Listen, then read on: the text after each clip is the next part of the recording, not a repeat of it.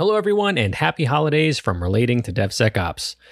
We have been on a bit of a break over the last few weeks, so I just wanted to give an update to our listeners about what's coming and what we have in store in the next few episodes.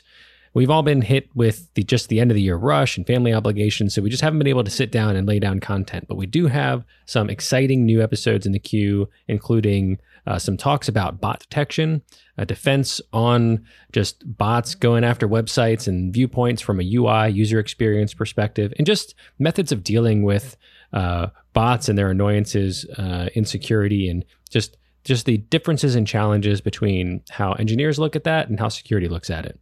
And we've also got Mike McCabe returning to the show to talk about trends in application security over the last year with a focus on infrastructure as code, things like Terraform and cloud.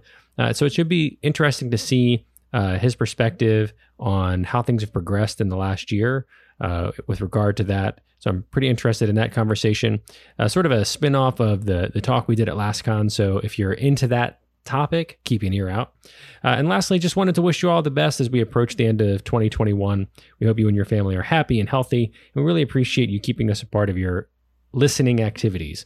With that, we'll see you in a bit. Have a fantastic day, and we'll meet you in episode 36.